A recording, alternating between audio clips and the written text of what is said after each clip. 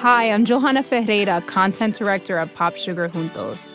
Juntos is all about celebrating Latinx culture, pride, our many intersectional identities, and joy. Thanks to support from Prime, there's so much to get into over at Juntos this month. From conversations with the Latinx minds behind our favorite new movies and resurrected TV shows, to thoughtful celebrity commentary and exclusive interviews with some of the biggest Latin music artists today. And it doesn't stop there. Get more of the music, movies, and shopping you love on Prime. Whatever you're into, it's on Prime. Visit Amazon.com/Prime to get more of whatever you're into, from streaming to shopping. And get all of our latest coverage at popsugar.com/juntos. Con amor, Johanna. You know how to book flights and hotels. All you're missing is a tool to help you plan that unbelievable travel experience. That's why you need Viator. Book guided tours, excursions, and more in one place. There are over 300,000 travel experiences to choose from, so you can find something for everyone. And Viator offers free cancellation and 24/7 customer support for worry-free travel. Download the Viator app now and use code Viator10 for 10% off your first booking in the app. Find travel experiences for you. Do more with Viator. We spoke to you in the fall of 2016, which seems wild that it was 3 years ago. What have you learned about your mother since our last conversation? So, every interaction I've ever had with my mother, I've had to go back and question the motives. And I believe at the core of this, Mom was seeking attention. Do you still think she's a psychopath? I do. Axton Betts Hamilton grew up as an only child in the small town of Portland, Indiana. In September of 2016, she told us her story for episode 51, Money Tree. If you haven't heard it, you may want to stop now and go listen to that episode first, and then come back for this update. We've got a link in the show notes. From the time she was 11 years old, Axton Betts Hamilton knew that her family was the victim of a complicated, relentless case of identity theft. It started in 1993, when pieces of their mail were stolen. The family had a farm. It was called Up to Our Asses Donkey and Mule Farm. And one of the first unusual things they noticed was that the farm magazines they subscribed to, magazines like Mules and More, stopped arriving. They weren't getting their bills. The phone line was cut off. The electricity and gas were shut off. The family thought someone was driving by and physically stealing mail from the mailbox. So they got a P.O. box. But the mail theft continued. What began with missing and unpaid bills escalated to enormous debts on credit cards that had been opened in their names. This went on for years and years. The family had a hard time getting the police to pay much attention. Back then, there weren't any federal laws designating individuals as victims of identity theft. It wasn't until Axton moved out and went to college that she realized that it wasn't just her parents' identities that had been stolen. Hers had been stolen too. When she contacted the electric company to turn power on in her new apartment, she was told that she had such horrible credit she'd need to pay a special deposit. She was confused. So she sent away for her full credit report and learned she had a credit score of 380. Here she is, back in 2016. Up until that point in my life, 100 meant perfect. Going through school 100%, you got everything right. So 380 must be almost 4 times as perfect, given my schema. And there was a bell curve underneath the words, your credit score is 380. And that bell curve showed that my credit score was in the 2nd percentile of all credit scores in the nation. And I drove to the Indiana State Police post, and an officer took my report, and it essentially said, unknown thief opened up credit cards in victim's name. And that was it. That was the entirety of the police response from the Indiana State Police at that time. So I was given a copy of the police report so I could have it to show to creditors as needed, and basically told good luck. And the first person I called was my mom, and I started crying, saying, I will never own anything. I will never be able to own a car. I will never be able to own a home. I will never have a credit card. I will never be able to do the things that everybody else gets to do because someone did this to me. What did your mother say? She was shocked, but she told me, whomever has done this to you and whomever has done this to us, it's likely not a personal vendetta. It was just an opportunity for them to gain financially, and you kind of got to live with it. Axton was able to live with it, sort of. She worked to repair her credit, but she also made identity theft the focus of her academic work. She did her master's research project on how people perceive identity theft and how they can protect themselves from becoming victims. Then, she went on to get her doctorate at Iowa State University, writing her dissertation on the experiences of child identity theft victims like her. She became one of the first experts in identity theft. She thought that by becoming an expert, she might be able to one day help her family. In February of 2013, Axton's mother, Pam Betts, died from a rare form of leukemia. About 10 days later, Axton got a phone call from her father. Here she is talking to us in 2016.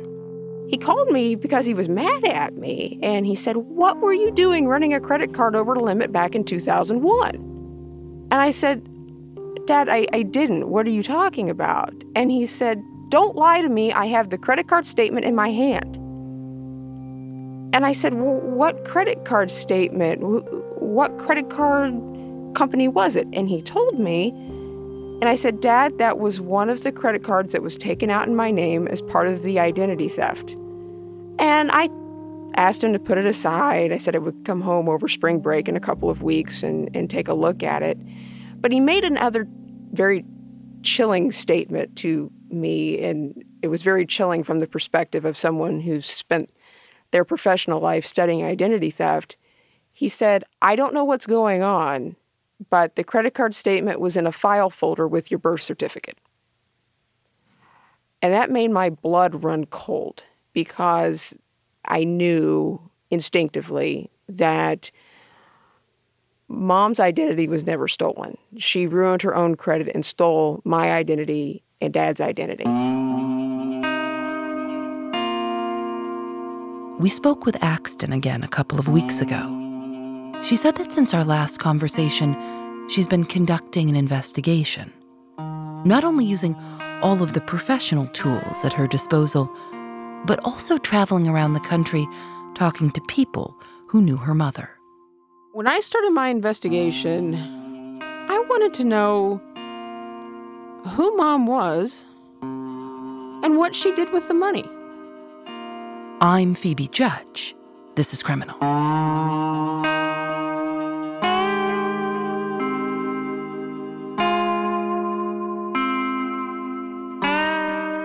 Now, knowing all that you know and all this time, how much money do you think she took?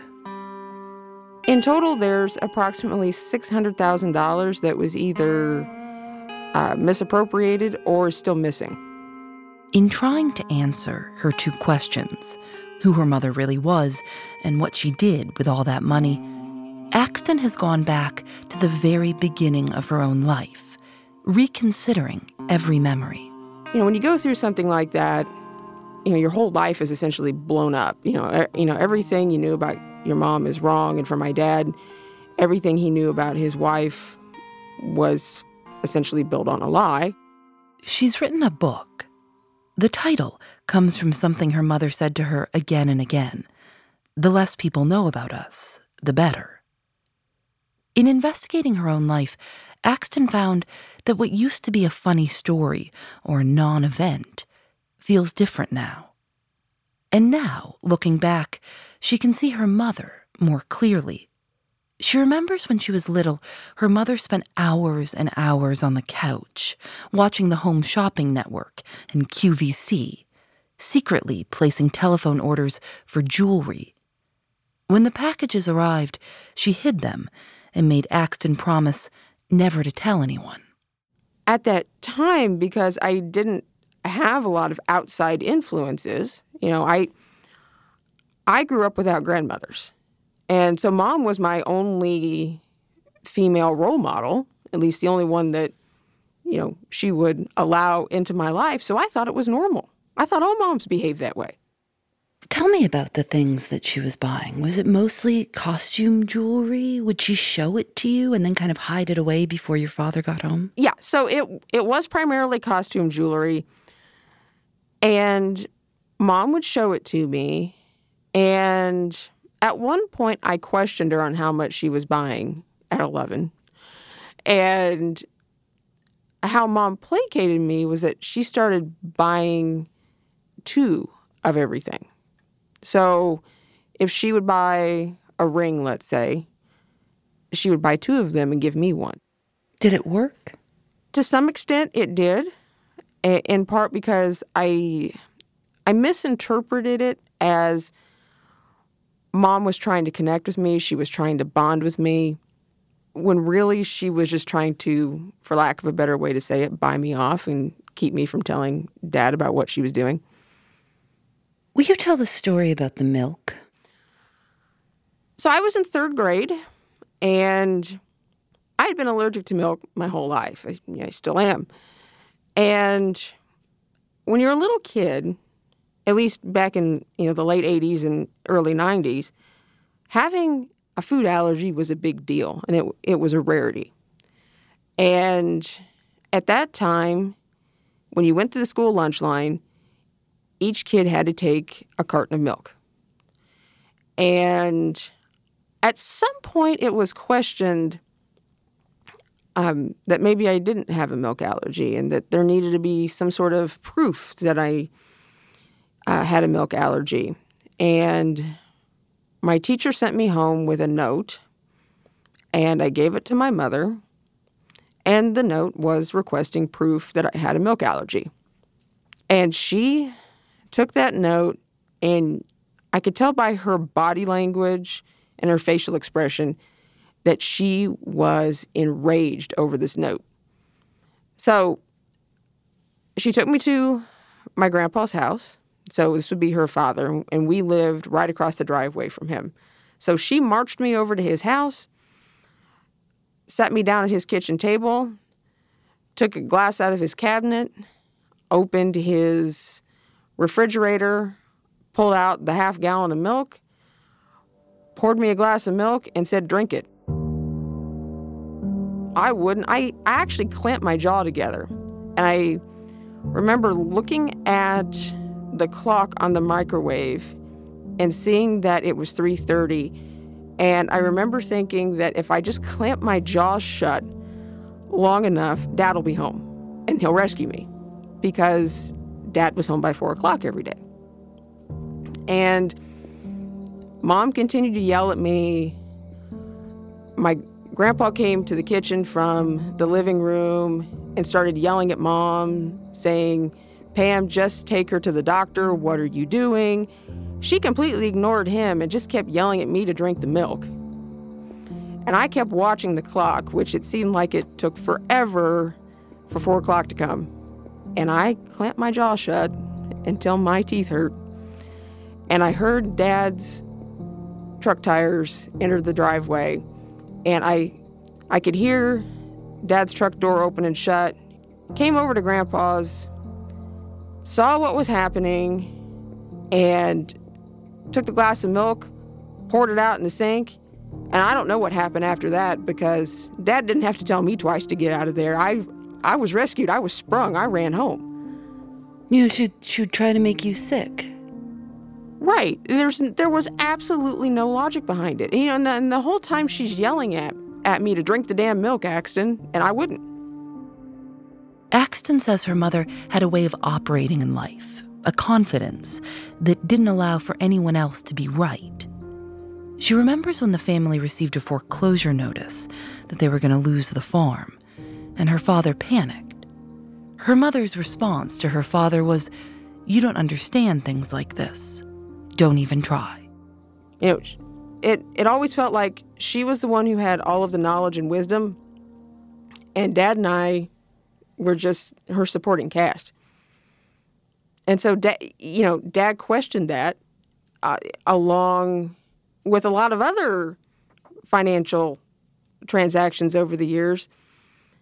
But Mom had a way of making you feel like the dumbest person alive for questioning her. Axton tried to keep her head down. Her mother made a rule that all the curtains in the house had to be closed at all times for safety. Axton writes, "Anything and anyone outside those drapes possessed intentions we could never be sure of. We could only trust one another." She says she was always on guard, constantly nervous. One day, when she was in middle school, a sheriff's car pulled in their driveway, and Axton immediately ran to hide in her closet. I was terrified. I figured it had something to do with the identity theft, but I didn't know what. So I buried myself in stuffed animals, behind shoeboxes, behind clothes. I hid in my closet because there was a sheriff's car in our driveway. I didn't know what was going to happen. But I waited. The sheriff was there to arrest Axton's mother for passing bad checks. Her father told the sheriff that there was some mistake. He explained that they were victims of identity theft, and the sheriff listened to him and didn't arrest her. Axton says people in town trusted her father. He was honest. People were willing to give him the benefit of the doubt. But he was paranoid, too. He often repeated Axton's mother's line, "The less people know about us, the better." And Axton followed instructions. That sense of paranoia somehow got crossed with a sense of duty, of being paranoid and not talking to people and not making any effort to connect with people. I mean, even other kids at school. Or even when we were out in public and somebody would come up and talk to us, I would barely utter 2 words. It was almost like it was my responsibility. I'm doing the right thing. I'm helping our family stay safe. She monitored the property with so much care and worry that she remembers that her neck and shoulders would hurt by the end of each day. So one day I was home and it was summer break, and I got up. I was still wearing pajamas, because it was summer. I didn't have anywhere to go. Nobody was coming over. Nobody ever came over. And I was laying on the couch, and I heard a car come into the driveway, which, of course, made, my adrenaline rush because nobody was supposed to be there. And I looked out the window, and there was this beat-up van sitting in the driveway. And I watched through a crack in the blinds, and I wondered what they were doing. And this very scruffy-looking man gets out of the van and goes to the back of it. And this is a van. It looked like a utility van. So it wasn't a passenger van where there were windows down the side. It was one of those vans where you couldn't see what was in the back. And so in my mind at the time, it looked like a kidnapper's van. And one of the things that my dad had always said to me, well, after the identity theft started, he said, if someone crosses the gate, they're yours. You have to defend the property.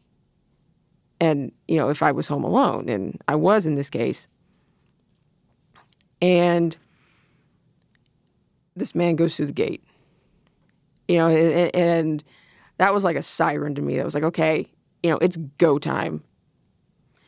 And I grabbed the biggest butcher knife that I could find in the kitchen. Still clad in my pajamas, I slipped on my mom's old barn shoes, so they were these really ratty-looking tennis shoes, and I snuck out the back door. And by this point, this man is walking towards the barn. And I dart behind trees in the backyard, and I sneak up behind him, and I yell at him and ask him who he was and what he was doing there. And by this point, the knife is held high in the air over my head in a downward motion like I could stab him, because I thought, I have to defend myself. There's an intruder here. I don't know what I'm getting into. And he put his hands up in the air. He dropped everything he was holding, and he said, "I'm the plumber." And I said, "What plumber? No one hired a plumber." And he said, "Well, Leonard hired a plumber." Well, Leonard was my other grandfather. And I said, "Well, if Leonard had hired a plumber, he would have told me." And so I started yelling at him to get out, and he actually held his hands up and walked backwards down the driveway. And I held a knife to him the entire way and stood there until he got in his van, and I was satisfied that he left and he wasn't coming back. So a few hours later, my grandpa comes home. And I don't say anything because I wanted to wait until Dad got home to tell him. And Dad was proud of me for defending myself, and so we went to talk to Grandpa to ask if he had hired a plumber. And Grandpa had hired a plumber. And he told us that he had seen the plumber at the Legion before he came home, and the plumber said that there was some crazy girl next door who chased him off with a knife and that he wasn't coming back.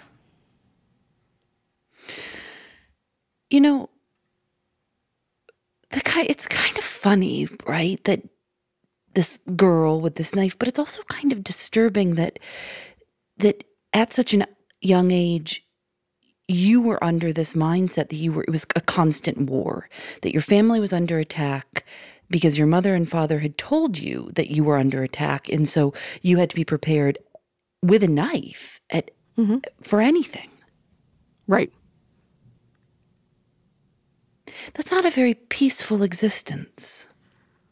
It was not a peaceful existence. Every day I was on high alert, but so was my dad, and we thought my mother was too. When Axton was in 9th grade, she began having panic attacks. Her mother took her to the family doctor, who referred her to a psychiatrist. Axton says they visited the psychiatrist once. Her mother did most of the talking, and then they never went back.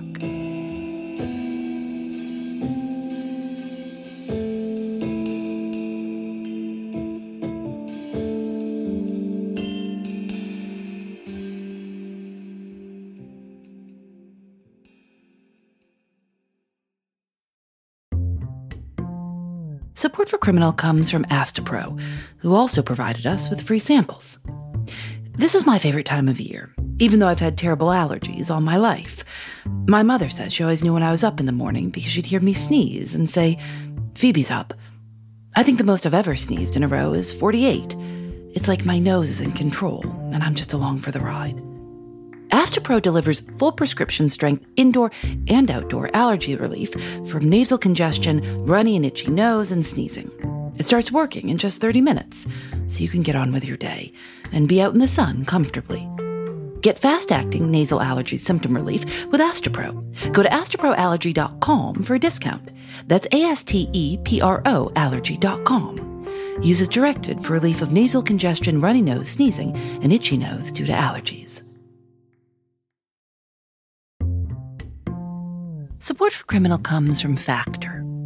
After a long day at work, sometimes the most convenient dinner option is ordering takeout. But if you make a habit of it, it can get pricey. Factor offers restaurant-quality, ready-to-eat meals delivered right to your doorstep.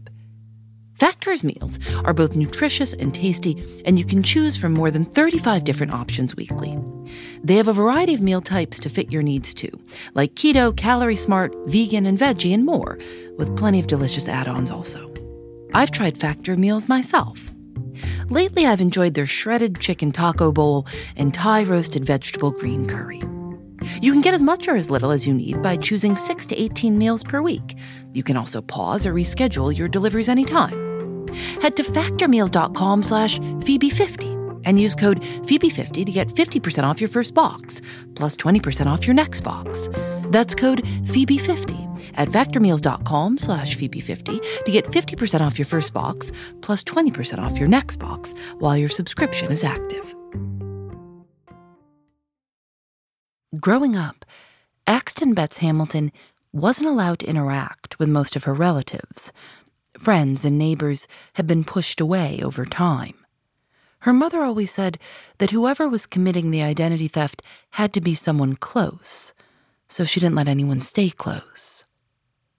And so in the months leading up to her mother's death, Axton was surprised to see how active her mother was on Facebook. They weren't Facebook friends, but Axton would often see her mother on the computer at the hospital. Well, I logged into Mom's Facebook account a few days after she passed away because really no one knew that she was gone. She insisted that she have no service and no obituary. It was like she just wanted to disappear into thin air. And we honored that, because, you honor the wishes of your dying loved one. And we didn't have an obituary, no service. She was cremated. We honored her wishes of her ashes coming with me, which at the time we thought was odd, but we honored it. And I logged into her Facebook account just to tell people that she had passed away and to say that there would be no services and that, if you want to share your condolences, here's how to contact me. Basic, simple, think I'm doing the right thing.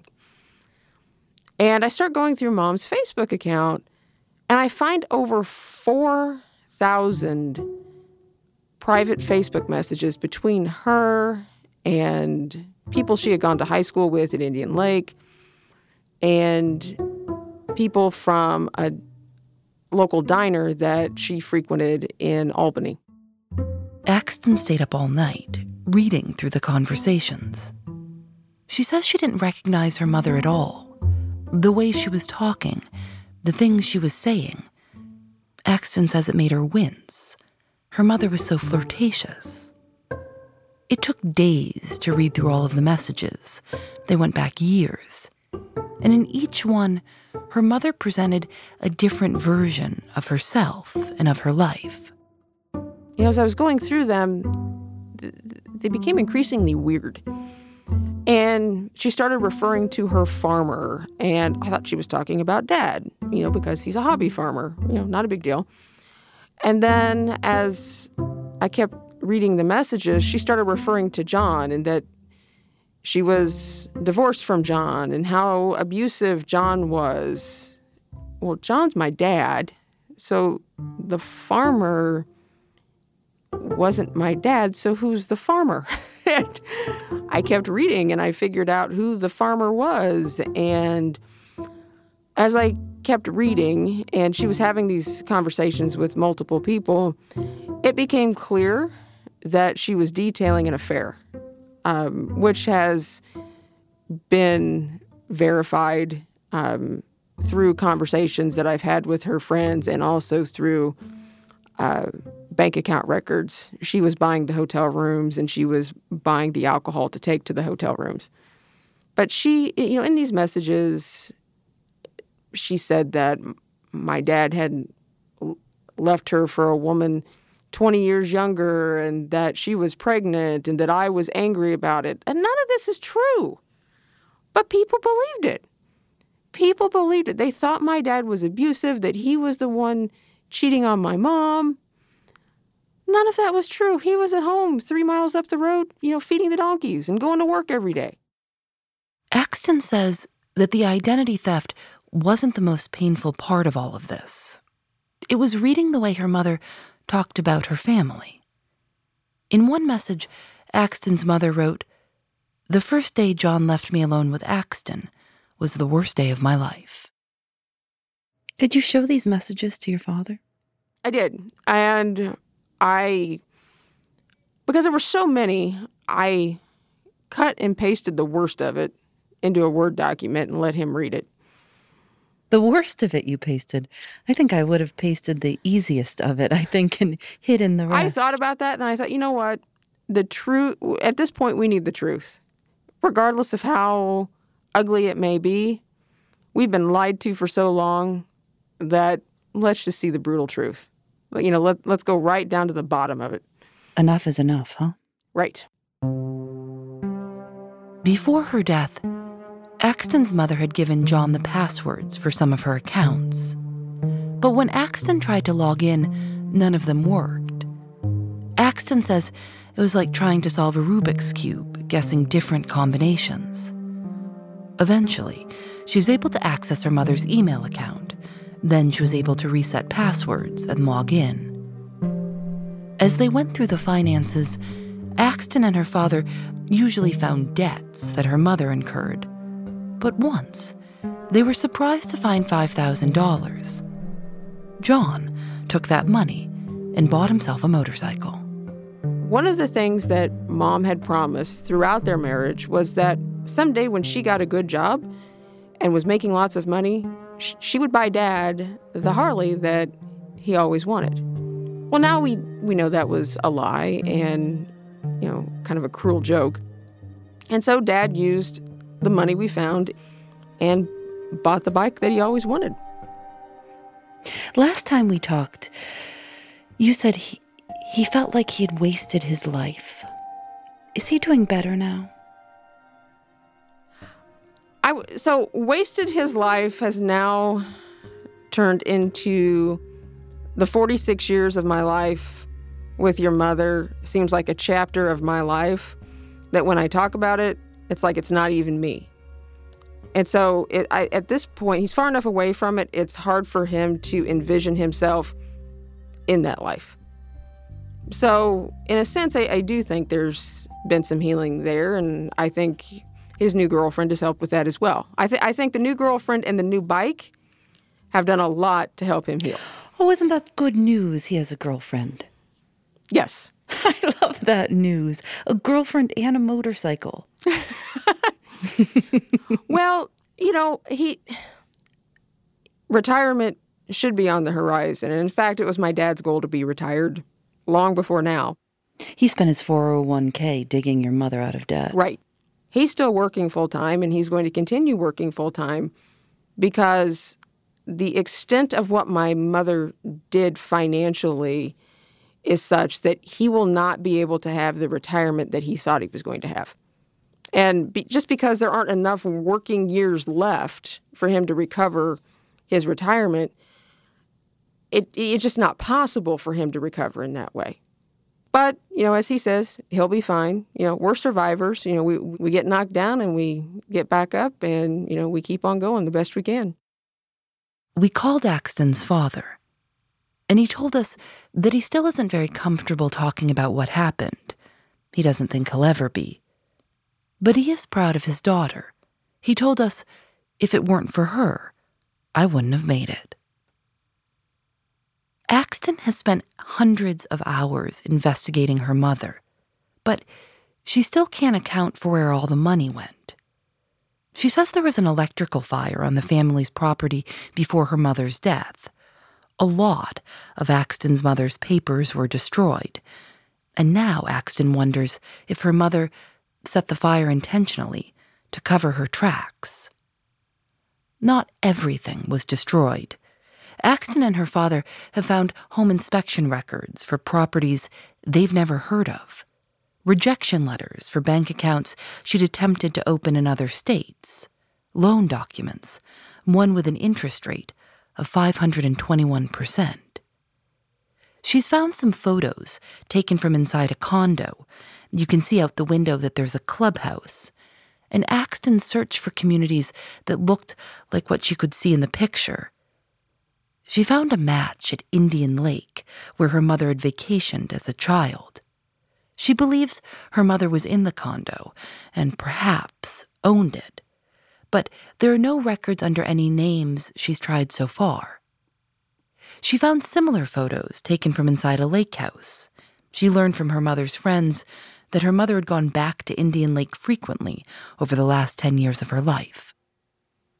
So there may be properties you haven't found yet. Correct. And I think there are people out there that know things that they don't even realize they know. Because my last name is Betts Hamilton, people at Indian Lake aren't going to make the connection. They knew Mom as Pam Elliott. So there are people out there that think that she didn't have a child, that don't know that she got married.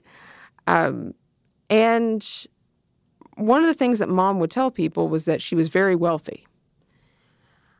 And they may, if she spent money on things, they may have seen that as just normal for her. So I think there are people out there who know things that don't even realize that they know things that I want to know. So if anybody knows anything about my mom, no matter how small you may think it is, feel free to reach out to me. Are there times throughout this process when you felt close to her? No. Axton has been trying to put together a picture of who her mother really was. She thinks her mother enjoyed playing with people. One person told Axton that her mother would send herself flowers at work for the attention. She often bragged about the men who wanted to be with her, the jewelry she said they gave her. Axton sat down with everyone she could think of, relatives, old friends, people from Facebook, asking them to share everything they could remember about her mother, asking them why they think she would have done this. As one of her mother's friends put it, she wanted a life bigger than the one she had. She could tell convincing lies seamlessly and keep all of them straight and keep people who knew different versions of her away from one another successfully for 20 years. And I don't think you can do that as an average person. There has to be something psychologically, gone awry with you to be able to manipulate and lie so well without mixing things up or somehow giving something away. And Mom did not mess up for 20 years. She's put a copy of her book about her mother on an easel, right beside her mother's urn. She says it's her way of telling her mother, I know who you are. Going home to Jay County, where she grew up, still gives her a, quote, special and violent kind of anxiety. But like her father, Axton is doing much better now. She's happy to be building relationships with her extended family, people she wasn't allowed to see when she was a kid. She purchased her first brand new car and got a good interest rate. She says it felt important, a clear sign that she's repaired her credit. Our listeners, they always want to know how you're doing. They always, how's Axton doing? Will you check in with Axton? I'm so happy that I got to speak with you again, and that it sounds like you're doing so well. I am. Since we've spoken, I've accepted a new position at South Dakota State University, which I'm, very thankful for, and love my new role, and love that I'm still able to educate and help others regarding identity theft. People write to her from all over the world, victims of family identity theft, to tell her what happened to them. She says that whenever she can, she refers them to agencies that might be able to help, but that no matter what, she always writes them back.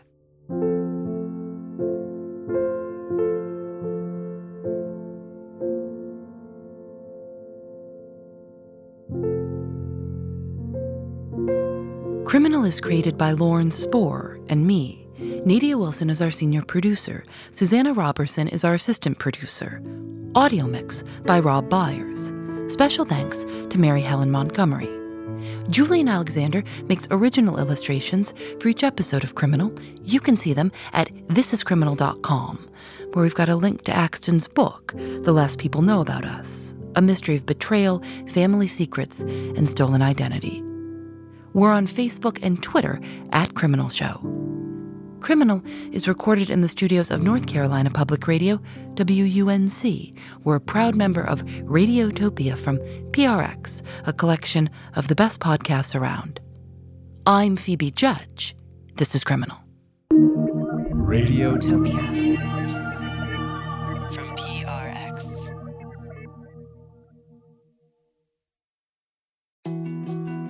More to-dos, less time, and an infinite number of tools to keep track of.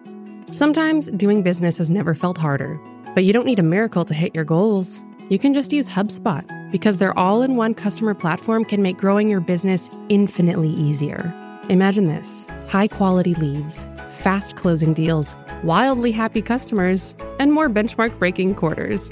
It's not a miracle, it's HubSpot.